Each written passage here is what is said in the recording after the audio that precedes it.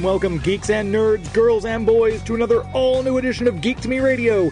Today we are joined by singer-producer Elli Moore, talking all about her new single that's coming out and her career in the business.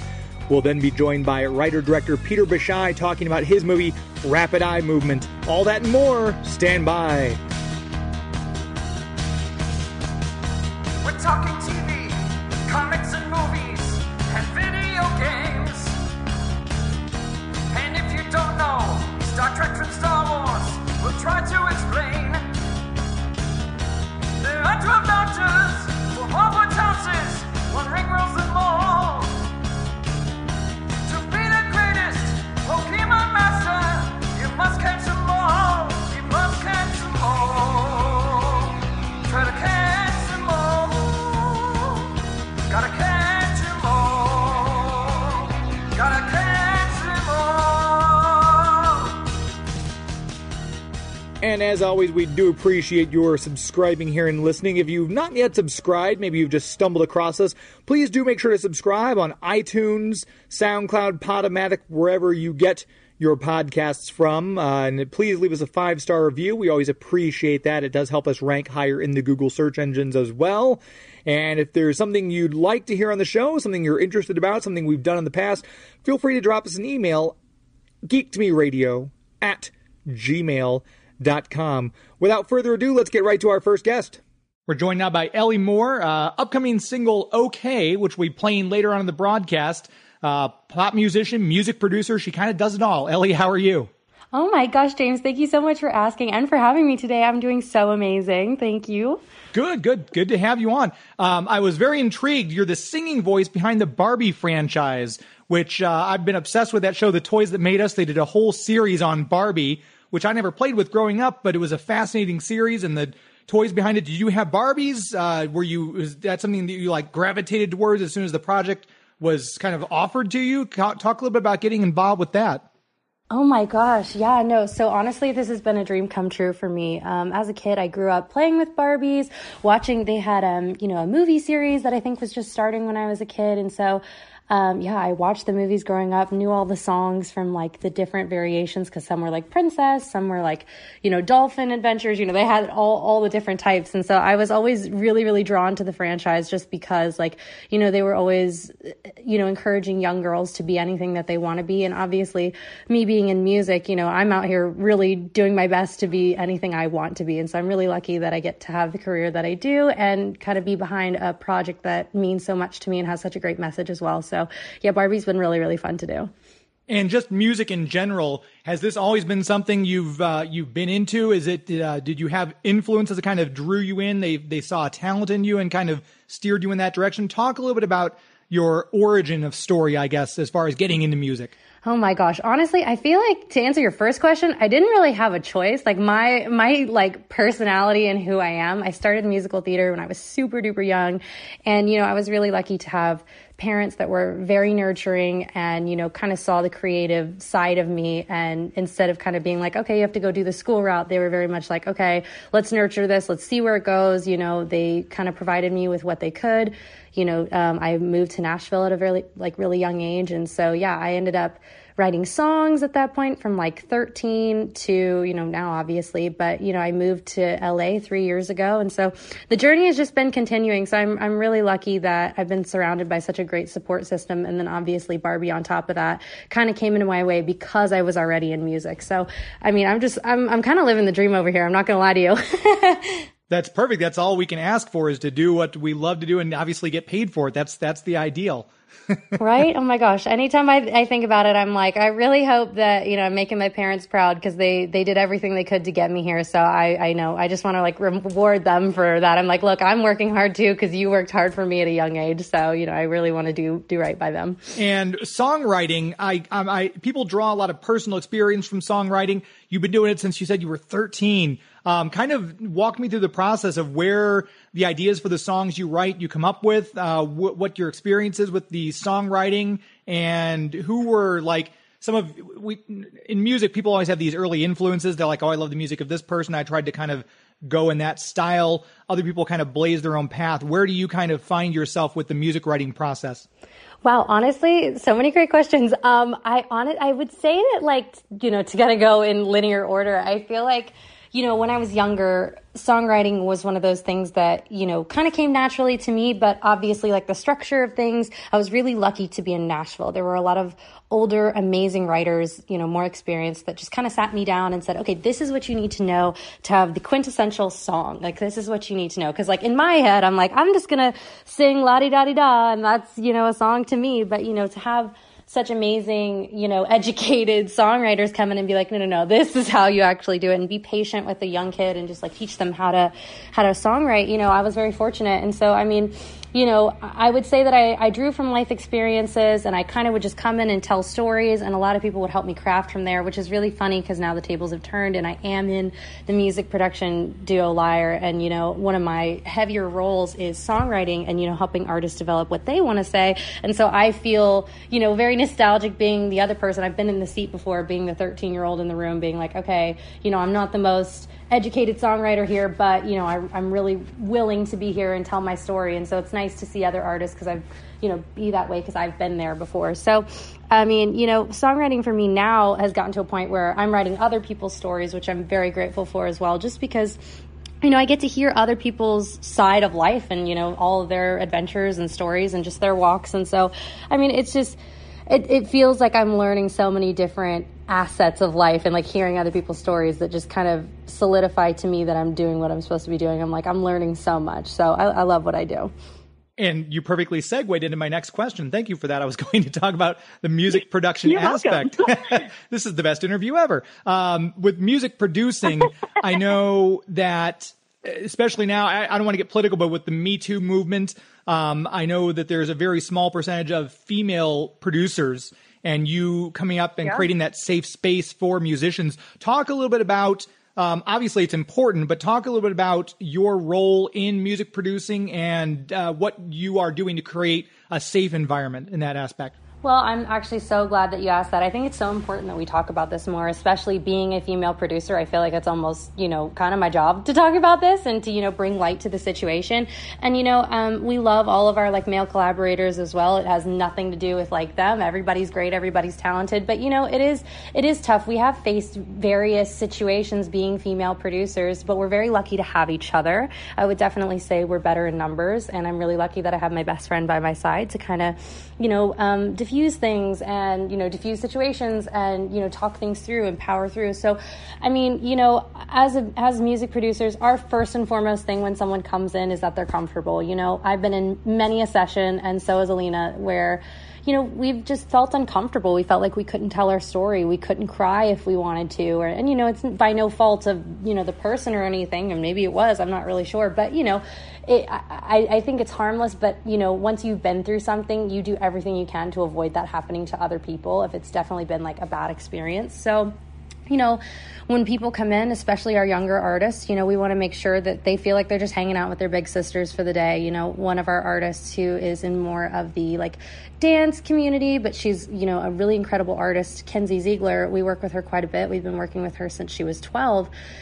She came in and she was like, these are my people. I don't want to go anywhere else. And, anytime she gets thrown into a different situation, she always finds a way to bring us in because, she knows she's safe with us. She knows that she can tell us she doesn't like something. And that, I think, is even more important than just being a female producer or whatever. I'm the artist feeling comfortable and feeling like they can tell you, I don't like something or I do like something. That creative bond that you have with the artist, you can't buy that. You can't buy people feeling comfortable with you. So we're very lucky that, we have a lot of artists that feel this way about us. We feel that way about them. And, that's just the environment we want to create and especially we want to inspire other producers, male or female, to kind of, make their artists feel at home, buy a really nice couch, let them cry on it. And that's the gig.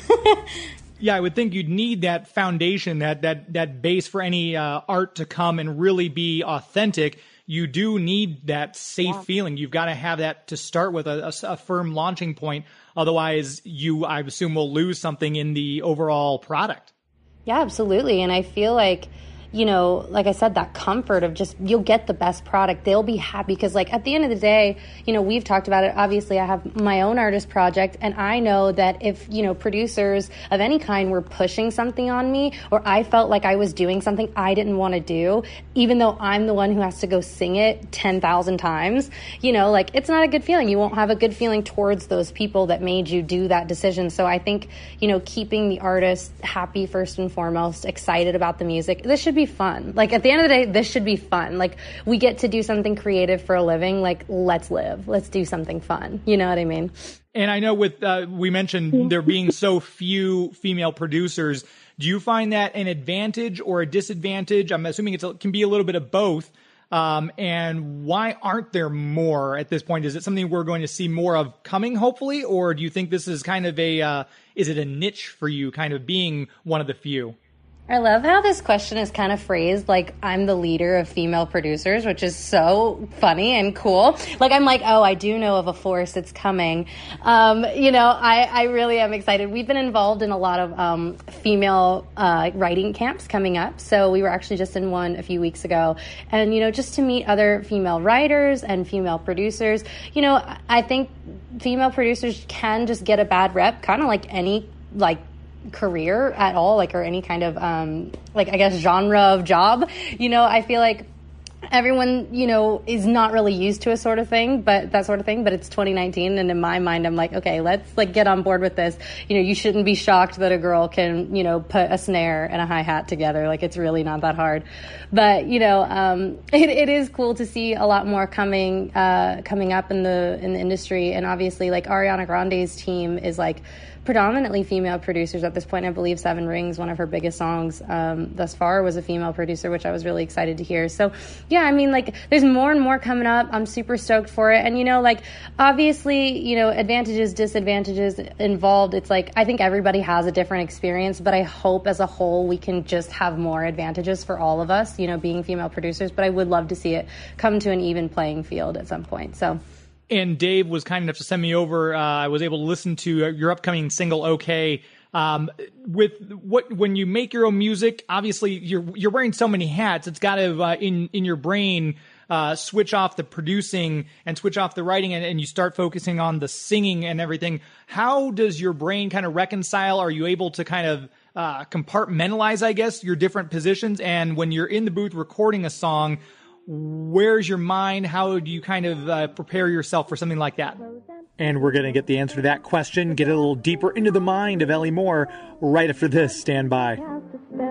First is hats and gloves galore, and all the gadgets gals adore. Barbie dressed for swim and fun is only $3. Her lovely fashions range from $1 to $5. Look for Barbie wherever dolls are sold. Hi, I'm Bex Taylor Klaus from Voltron. I play Pidge, and you're listening to Geek to Me Radio. And we're back. This segment, the show, really, this entire show, brought to you by the City of St. Charles. DiscoverStCharles.com is the website. The Convention and Visitors Bureau of Greater St. Charles has been fantastic. They've supported this show from day one. They were the very first people to come on board when I asked. Thrilled to have them. I do know a little something about St. Charles, having worked there professionally quite a bit with several of their festivals, helping them plan events and things like that. A fantastic bunch over there. Elizabeth Phelps has been amazing. And, of course, Joe Ward, the previous head of the CVB, just a phenomenal guy. Great people to work with.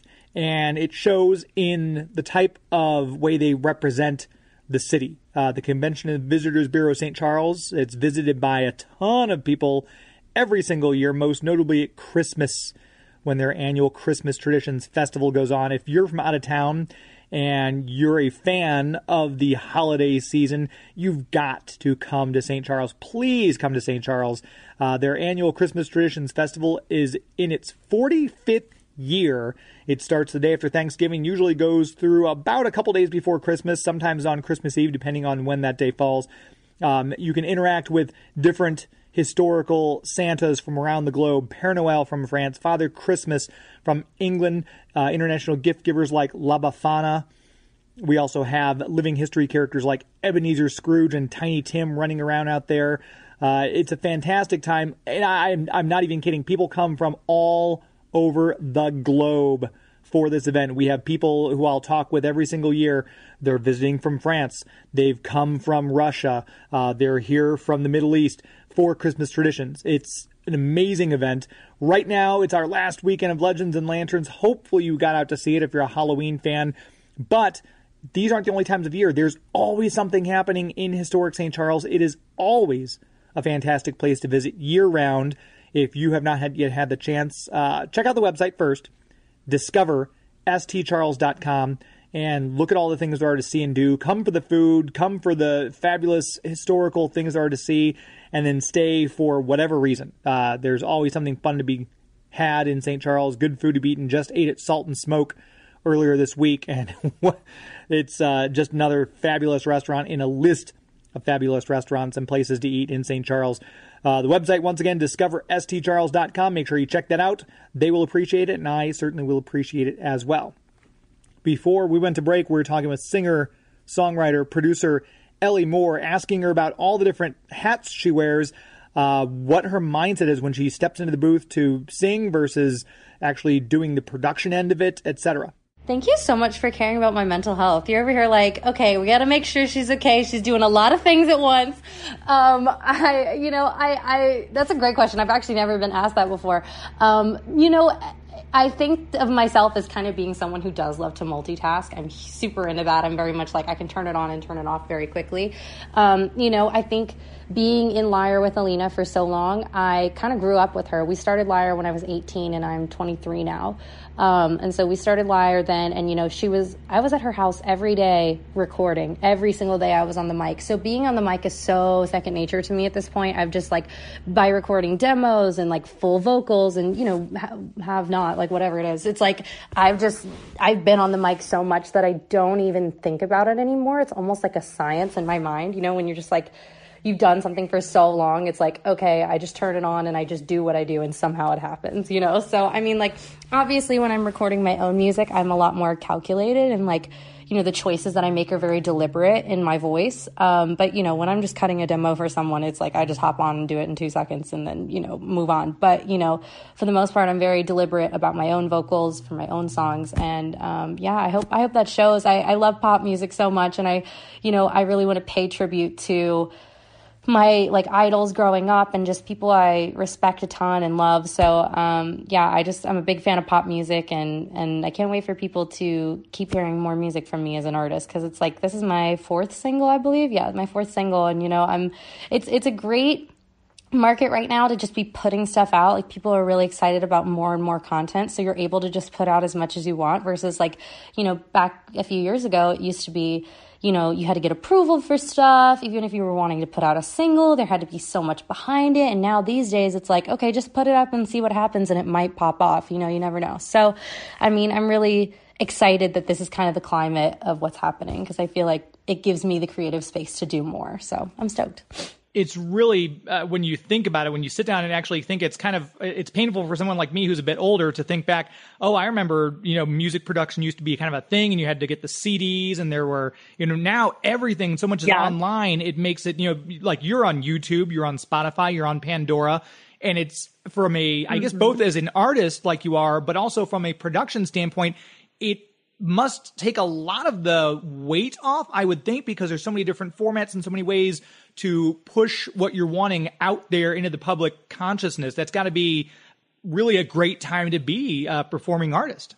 Absolutely. And, I think, the more and more Alina and I started working with, more influencer, entrepreneur, YouTuber types, the more we've found that it's so crazy how just throwing something up can change your life. Just putting it out on whatever platform you are, it can totally change your life.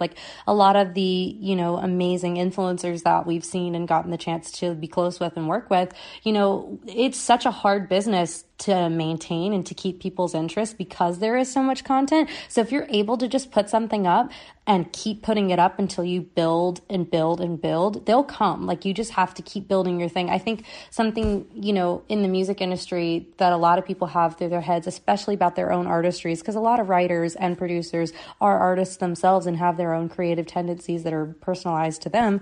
You know, I feel like, you know, they don't want to put anything out of their own because they're like, I don't have a label, or I don't have a plan, or I don't have management. And it's like, those things will come as soon as you establish what you're doing. You have to put it out to establish what, you know, what's going on. So if you're not doing that, no one knows what you're about. No one's just going to magically know. So like, you have to be putting it out to make people aware. And, you know, you may feel silly doing it, but like, it's going to get you to where you eventually want to be. It's better to have done it than not done it at all. And, you know, I've kind of been like, oh, well, I guess that never happened, you know? So I'm out here taking risks. I'm being a risk taker, just putting stuff up and see how people feel about it. But overall, the response has been so amazing, and I'm really, really fortunate to have the supporters that I do thus far. So I'm really excited.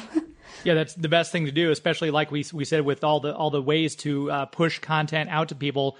The more you do it, the more something's bound to catch on. And I loved, I did listen to, as I said, I listened to OK, and it sticks with you, which I think is the sign of a good song. When you're listening to it and you're like hearing it back afterwards, I think that's the sign of a great song right there. So I think you've already got a hit on your hands, if I may be so bold.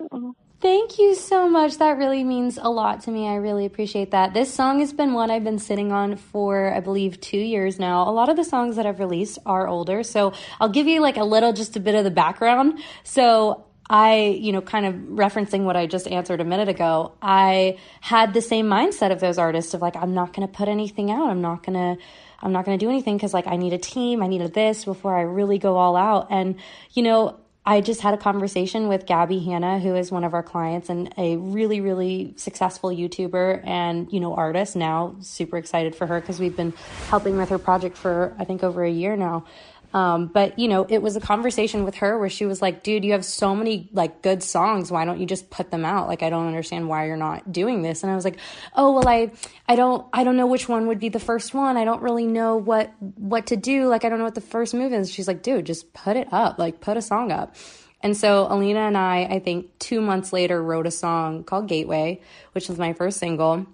And I just remember being like, okay, this is it. I know we just wrote it, but this is it. We're going to put it out. We're going to do a whole music video. We're going to do a thing for it. And that just like launched everything. And from there, I'd been, you know, putting out Somebody to Talk to, I Love to Hate You, and now Okay, which have been my babies for so long. And I just, you know, I got to that place where I was like, all right, I'm finally letting them, you know, go off and leave the nest. Like, go my children, go have fun and play. And so Okay has been by far, I think, my favorite song I've ever written for my artist project. It's my favorite. It's my golden child. This is my superstar child, and I just wanted to do so well. So I hope people receive it as well as I love it. So I really appreciate that. No problem. Yeah, once you get that first one out there, I assume it takes a little bit of the pressure off, and you're like, okay, I can do this, and you're going to keep releasing. Do you have how many songs are backlogged that you're still waiting to kind of push out? Are they kind of coming one at a time, or do you already have like 3 or 4 ready to push out as soon as Okay gets on and is well received?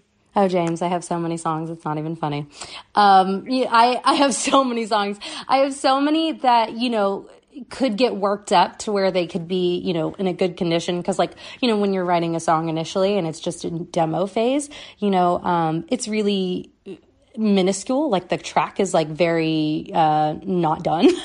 So you know, you kind of, when you decide that you want to do it, you're like, all right, I'm going to put this out. Then Alina and I will sit down, comb through sounds, and really just pick out what makes the most sense for the project and for the song in general, to kind of make it cohesive with some of the other stuff, and while moving in a new direction, because you always want to be evolving and growing to a new place while staying consistent. So, you know, I've got a lot of songs. I feel like, you know, they're in places right now where I'm like, all right, the next phase of thing, you know, I really want to make sure I'm doing, you know, because I told you those songs I've had for 2 years, and I'm kind of writing more now that I'm like getting excited about. So I have to find a way to integrate the older songs with the newer songs so it does sound consistent.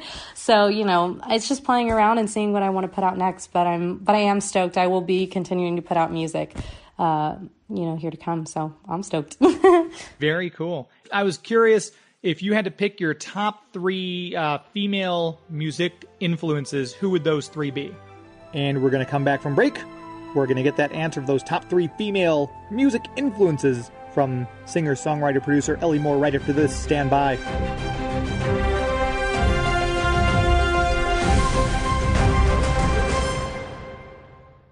Hi, this is James Enstall, host of Geek to Me Radio, and in honor of my favorite Themyscirian, I've decided to become an Amazon warrior. Hera, give me strength. The next time you want to buy something from Amazon, go to geektomeradio.com first and click on our Amazon affiliate link. Simply shop like you normally would, and when you check out, a small percentage will go towards supporting the show. So remember, the next time you want to search Amazon for the latest Wonder Woman graphic novel or parts for your invisible jet, click through from geektomeradio.com first. The world was in peril. Would you have me stand by and do nothing? I guess I never loved you like I love me. I guess I never loved you, and that's okay with me. 'Cause someday I love someone like I love me. But I have to wait a little, and that's okay with me. Okay with me. Okay. If you had to pick your top 3 female music influences, who would those 3 be? So just because I love the songs so much. I love the songs. I can't express it enough. Britney Spears, early 2000s music was just so amazing. Like, I'm a big fan of the songs. Max Martin is the producer and main writer of those songs and just continues to slay. So, yeah, I mean, early Britney. I'm a big Katy Perry fan. She's so iconic. And, if you were to ever check out my social media or see a physical picture of me, I'm very colorful. So that's something I always really love to take from her, branding and take note from her. She's just, a superstar. And, this third one is honestly, I gotta just go ahead and say it. It's Hannah Montana. But I have to say, I just grew up watching Disney Channel. I wanted to be her so bad growing up. And I just think that when it got to a point where it's all right, you're going to be an artist now, a real one. It's who do you want to follow in the footsteps of? And I'm Hannah Montana. I can't ever shake that. That's never going to go away. My need to sing Best of Both Worlds at every karaoke night never goes away. So I've just embraced it. That's me, Hannah Montana. But see, now you're the voice of Barbie, so you've actually one-upped Hannah Montana, haven't you? Don't make me cry. That's the nicest thing anyone's ever said. I honestly, that means so much to me. I love Barbie. I love just bright, fun, positive, honestly, blondes. Is that kind of the thing that I'm going after? I don't know, maybe, but I do love the positive message each person I follow has spread, and I love a good pop star. What can I say? Perfect. Now I think that's actually the perfect place to end this on. That's end on a high note. Elli Moore, the single once again is Okay. On Instagram at Elli Moore, ELLIMOORE, and on Twitter at Elli Moore Music. Where else can people find you? What's the best way for people to get a hold of the single when it comes out? Oh my gosh, yeah. If you guys want to hear Okay, please go to Spotify, Apple Music, any streaming platform. It's there. YouTube, the music video will be out. Or let me just rephrase that. The music video is out. So yeah, feel free to just go take a look at that. And, I'm always in my DMs. So if you ever want to drop a line and say hi, I'm around. Perfect. Elli Moore, thanks very much for the time. Continued success. We look forward to seeing more from you coming down the road. Thank you so much, James. I appreciate it. Have a wonderful day. You too. My thanks once again to Elli Moore. Fantastic talent. Look forward to seeing more from her in the future, and I'm sure we will. We're going to go right into my next interview. We had the chance to talk to writer-director Peter Bishai about a brand new movie, perfect again for the Halloween season, of course, a movie called Rapid Eye Movement, which he was writing and directing. And here's our interview with Peter. We're joined now by writer-director Peter Bishai talking about his new movie, Rapid Eye Movement. Peter, how are you? I'm great. Thanks for talking to me. Appreciate it. No problem. Thanks for doing this. Very interesting premise. I always liken movies to other movies, and I feel like the premise, for those of you who are listening right now, the premise is a publicity-seeking DJ attempts to break the 11-day no-sleep record for staying awake, but he has a caller call in and says he will threaten to kill him if he does fall asleep. So to me, I immediately, in my mind, thought this is kind of like Speed meets Play Misty for me, which I love it. I love the idea. I love that combination, right? Absolutely. But instead of a bus having to slow down, it's his own body, his own mind and body. Exactly, that's right. And I very much also wanted to get in, a kind of Hitchcockian feel to it. Rear Window, it was a big influence. Also, the idea of a confined thriller, So yes, absolutely. I really wanted to be in the vein of classic thrillers for sure in the modern context. And that was very much going to be my next question: is how did the genesis or the origin of this idea for the movie that you wrote and directed come into play? What other influences were there besides Rear Window? Well, the whole genesis of it was from a psychology textbook that I was reading one day, and there was the story of, in 1959, there was a real radio DJ in New York City called Peter Tripp, who attempted a sleep deprivation marathon, and he broadcast his radio show from a glass booth in the middle of Times Square to try to break a 200-hour record. Which is at the time was 8 days. And I read that and I was like, whoa, that sounds like a very cool idea for a movie, because what happens is it was well documented what he went through, which was this, after a couple of days, he starts to break down mentally and emotionally, hallucinations, paranoia, while he's, trying to do his daily routine of this show in the middle of Times Square. And I thought that's an amazing idea. And by introducing another element, which is, well, what if it's not just him trying to get publicity, but what if his life was on the line, that he had to stay awake to stay alive? And that's when I brought in the idea of a killer who has a vested interest in wanting him to raise money for charity through this wake-a-thon, and that's how the thing was born. So I love the idea of it. It's a kind of a small movie and a big movie combined, because on the one hand, it's this one guy on this quest to break the record, and he's in this booth, and he goes through the whole operation, by himself, but he's in the middle of Times Square, the crossroads of the world, which is thousands of people. And I just love this idea, this guy in this fishbowl kind of scenario. And, and the idea that we could shoot this thing for real in Times Square was very appealing to me. So I just saw all the elements of doing a classic thriller, and every man who's put into jeopardy. And even more importantly, what happens is that as he goes through this ordeal, which turns out to be 11 days awake, as he breaks down physically, emotionally, mentally, and spiritually, it actually becomes this journey to becoming a better human being in a way, if he can stay alive, right? Because he has to question everything about himself in order to summon the will to actually go through this ordeal. Yeah, exactly. The some of the best stories, going all the way back to Edgar Allan Poe and everything like that, are always man versus himself. But this has the added element of man versus man with this killer out there. So it's works on multiple levels for me, which I thought was brilliant. I know with you being the writer and director, when you foresee something in your mind, you're starting to plan it out. Then when you get into actually shooting, things change. You look at them differently. What were some of the biggest hurdles that you had to kind of jump over to take this idea from conception to making it reality? We're going to take our next break. Come right back, talking more with Peter Bishai about rapid eye movement. After this, stand by. Hello, that music I hear, I get misty the moment you're near.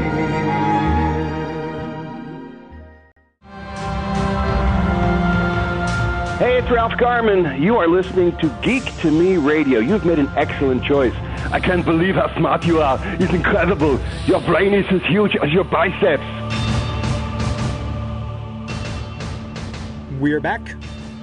This segment brought to you by Marcus Theaters. MarcusTheaters.com is the website. Fantastic place to see a movie. We just got done seeing, I guess the last one we saw was Addams Family at the Ronnie's location. There's not a bad place to see a movie when you're at a Marcus Theater. Every theater is comfortable. The sound is fantastic. The picture looks great. The concessions are wonderful. I organized my Jay and Silent Bob meetup for the viewing of that through Fathom Events at a Marcus Theater, specifically because I knew it would be a first-class experience for everyone coming out to attend and see this movie. MarcusTheaters.com is the website. You can check where they're located. They're now with Movie Tavern as well to expand their hold on the movie-going experience throughout the country. And if you haven't seen a movie at Marcus Theaters, you're missing out. I've been to other theaters. I'm not going to call out anyone by name, but I've been to some other theaters.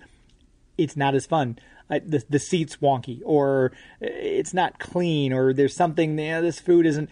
Marcus Theaters, I've had never anything but a stellar 5-star experience at every one of the ones I've been to. I'm excited we're going out of town soon on a couple conventions, and I know there's a Marcus Theaters in that location. I'm going to go check it out because A, I love movies.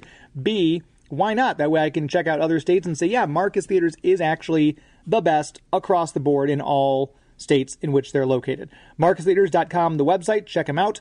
Buy your tickets right there online. Check out what other people are saying about the movies and enjoy your movie in a first-class setting. MarcusTheaters.com.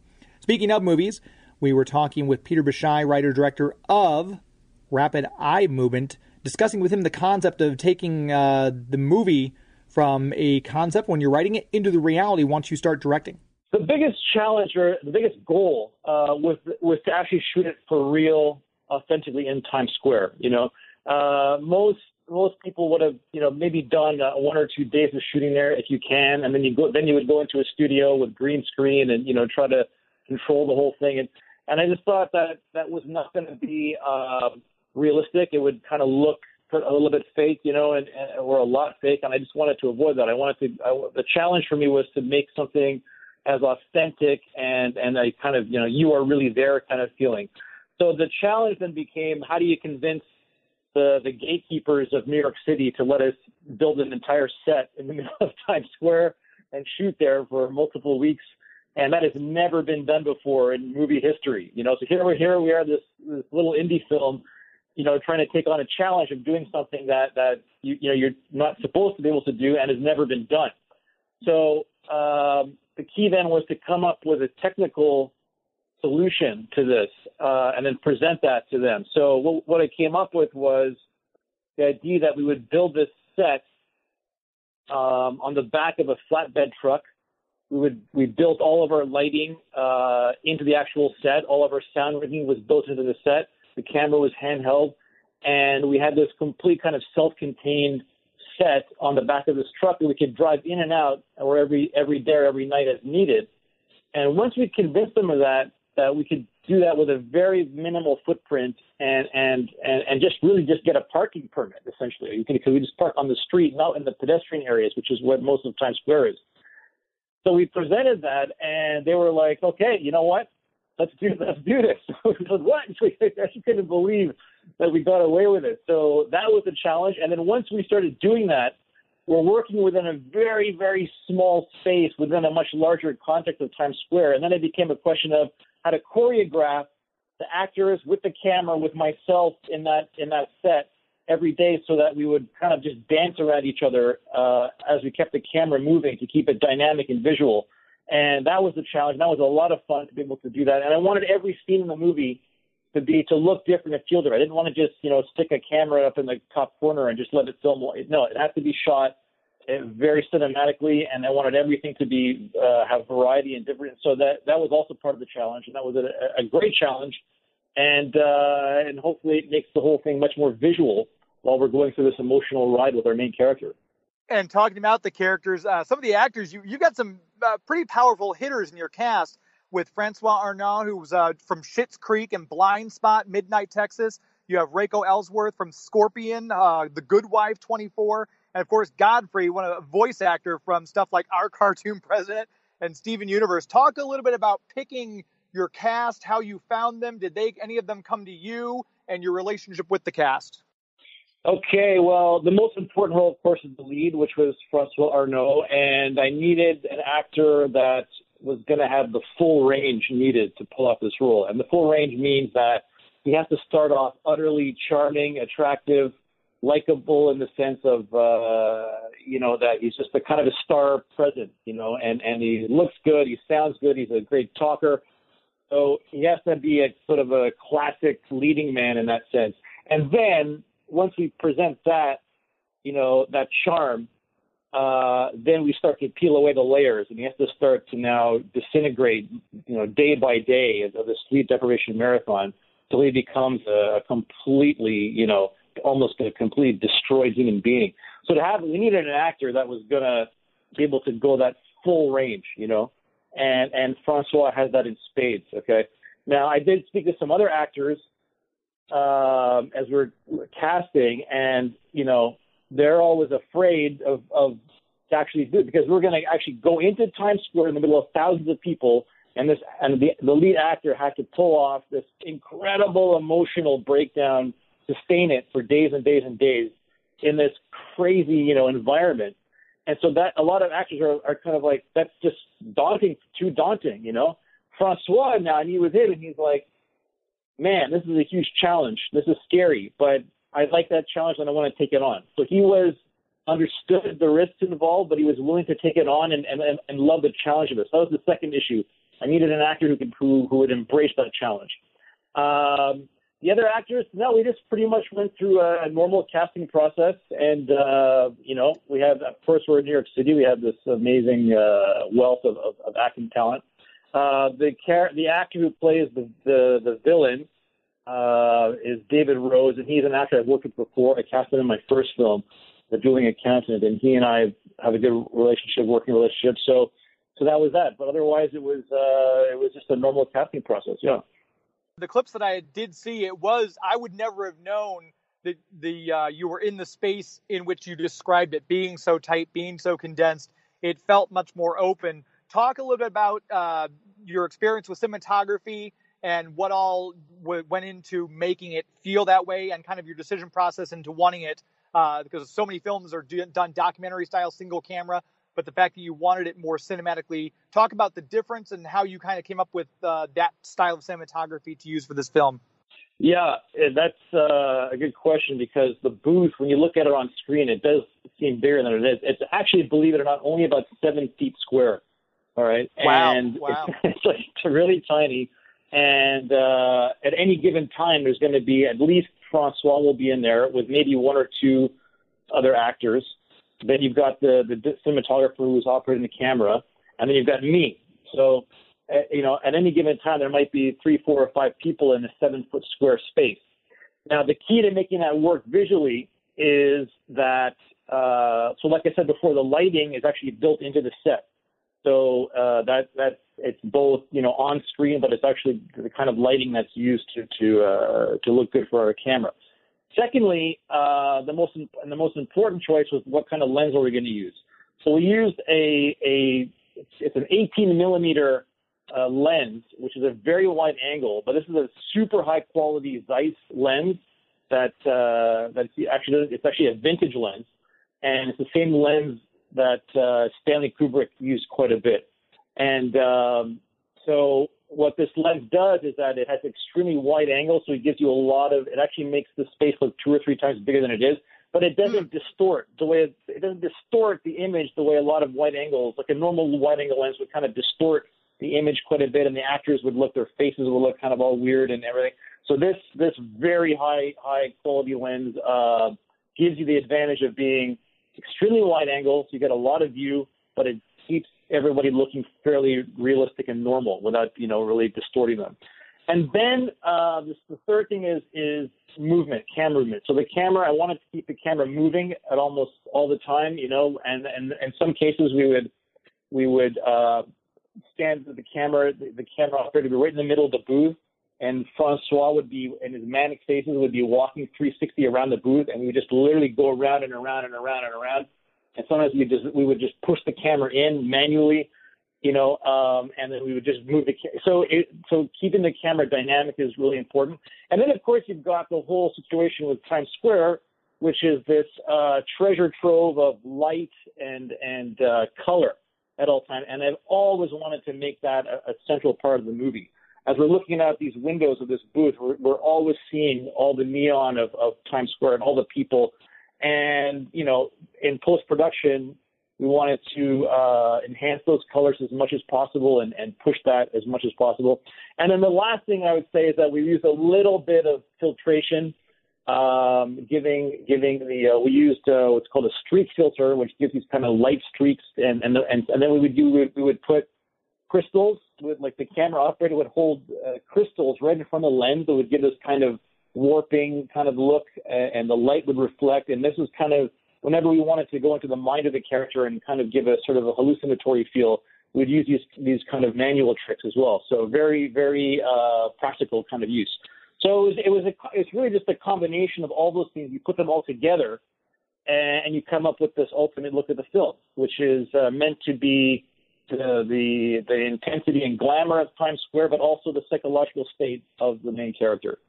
And normally this would be kind of a question I would direct to Francois himself, but as the director and the person who wrote this, obviously as an actor, if you're playing a drunk, you've either been drunk, you've seen someone drunk. If you're playing something, there's some things you can kind of like, oh, I've known someone who's done this, or I've experienced this myself.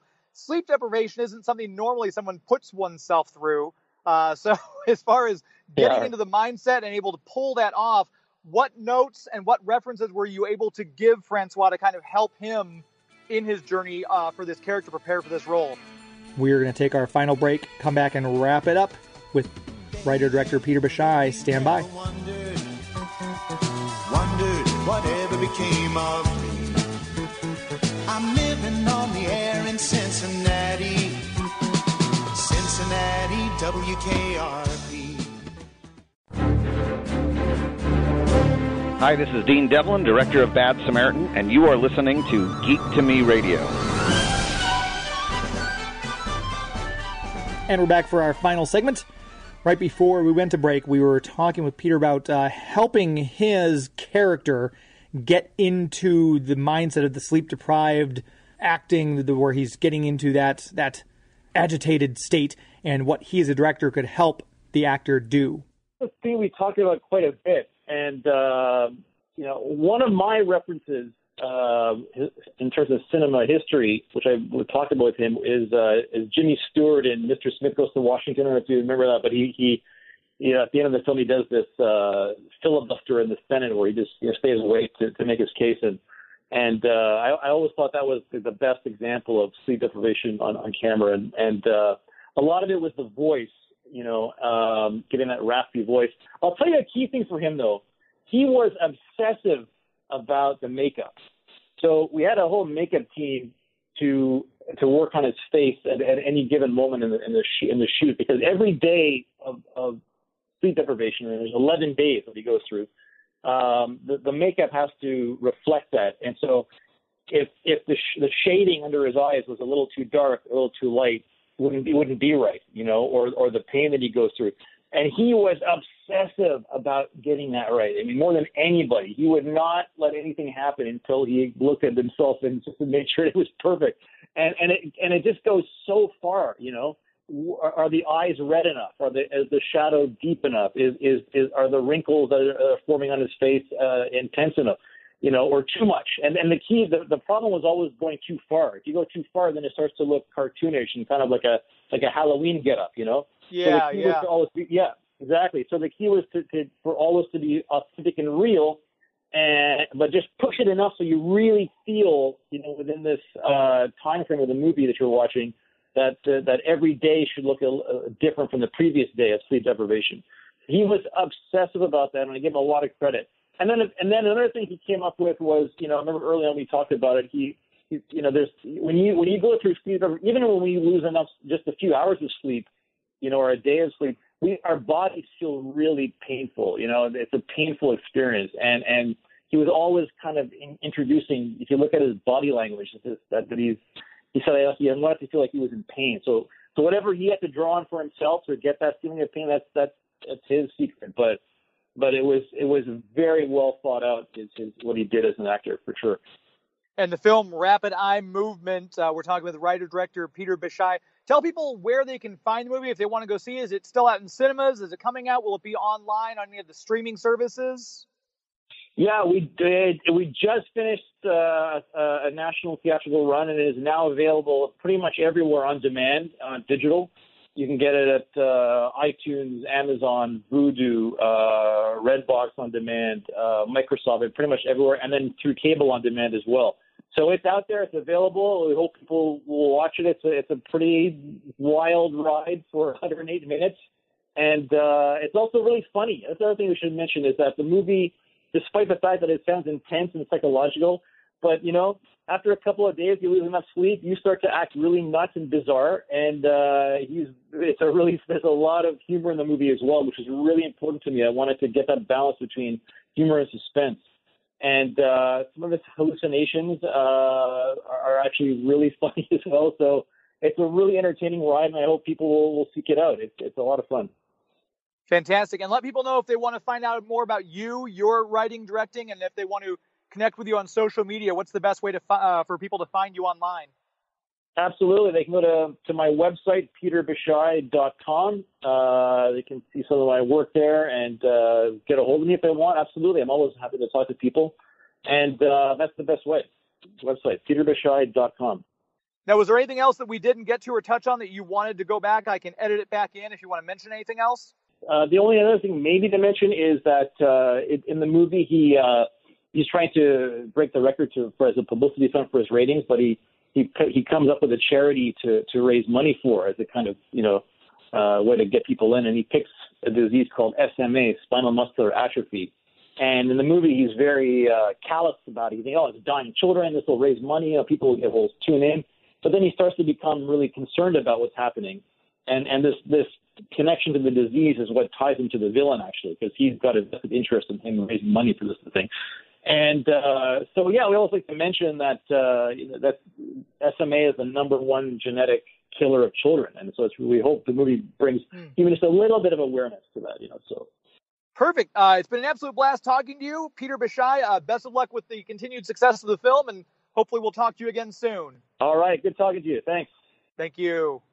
And that's another show in the books. My thanks once again to singer, songwriter, producer Elli Moore and writer-director Peter Bishai. If you've missed a previous episode, please go check out Geek to Me Radio for all the back archived shows. We've always got spectacular guests, and hopefully you enjoy listening to these interviews as much as I enjoy conducting them. Until next week, my friends. It's not in the way you watch I zombie. It's not in the way you watch The Flash. It's not in the way you love Scotty Young art. It's not in the way you play Mario Kart. It's not in the way you look when you make Game of Thrones references. That's a show. This is Geek to Me Radio. That's a show. This is Geek to Me Radio. Thank you, Times Square. Good night.